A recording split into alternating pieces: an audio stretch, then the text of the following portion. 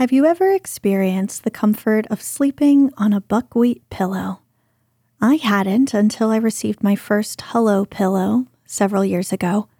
I was already familiar with the sensation, having used a versatile brick-shaped pillow filled with buckwheat as my favorite yoga and meditation prop for years.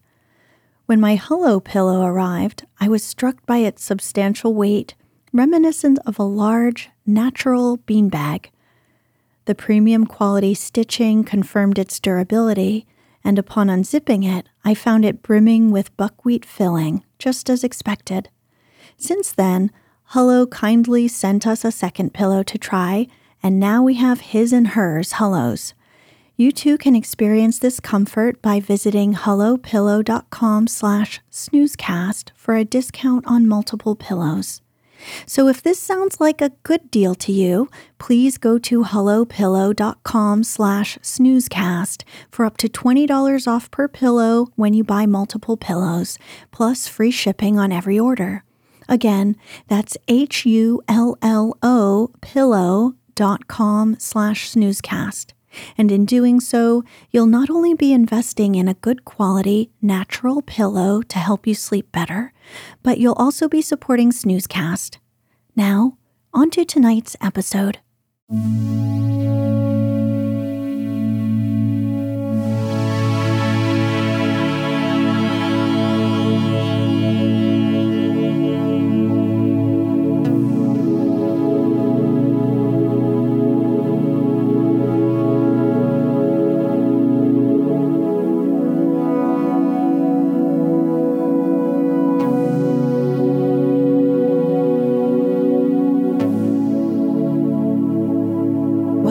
Snoozecast, a podcast designed to help you fall asleep.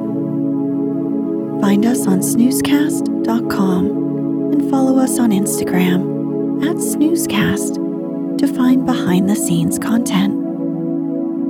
If you enjoy our show, please write a review on the Apple Podcasts app. Please know that we read and appreciate every single one. This episode is brought to you by Lost Powder Puffs. Tonight, for the start of our third annual Classic Horror Sleep Story series, which will air every Wednesday this October, we'll read the opening to The Phantom of the Opera, written by Gaston Leroux, published in 1909. Be sure to catch our other snoozy and a bit creepy sleep stories every Wednesday this October.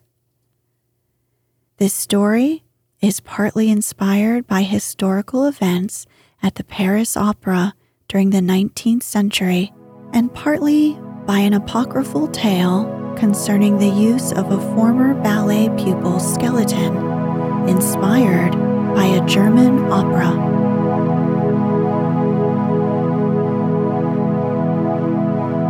Let's get cozy. Close your eyes.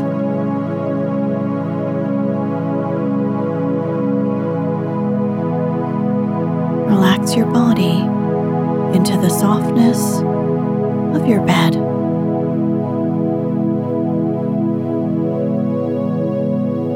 Now, take a few deep breaths.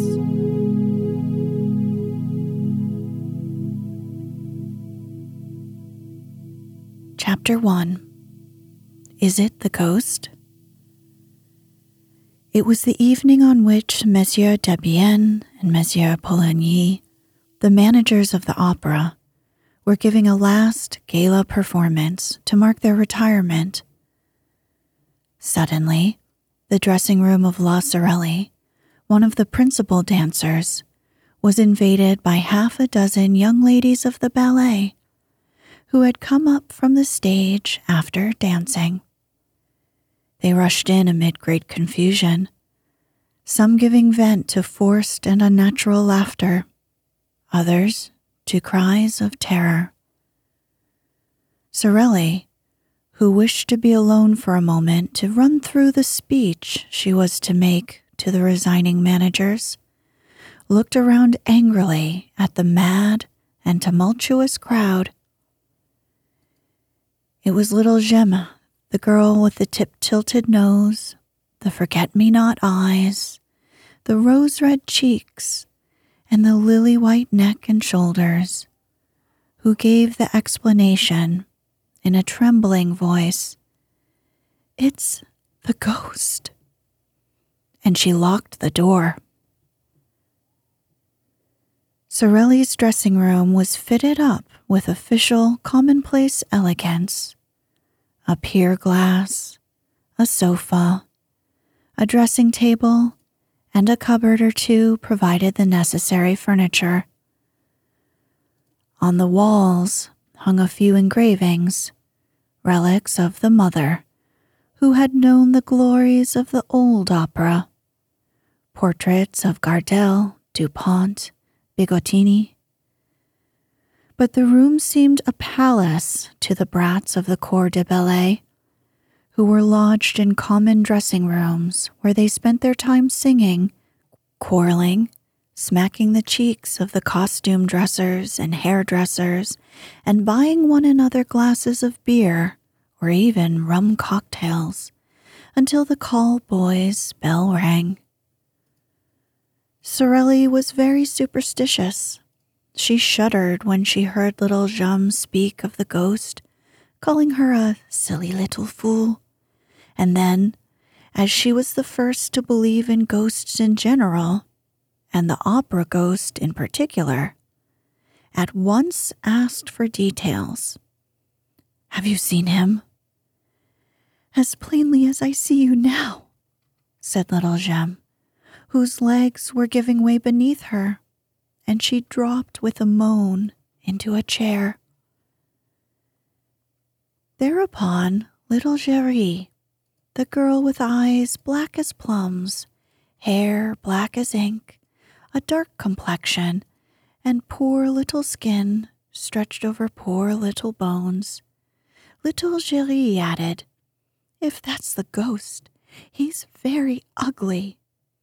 "Oh, yes," cried the girls of the ballet. And they all began to talk together. The ghost had appeared to them in the shape of a gentleman in dress clothes who had suddenly stood before them in the passage without their knowing where he came from. He seemed to have come straight through the wall. "Pooh," said one of them, who had more or less kept her head. "You see the ghost everywhere."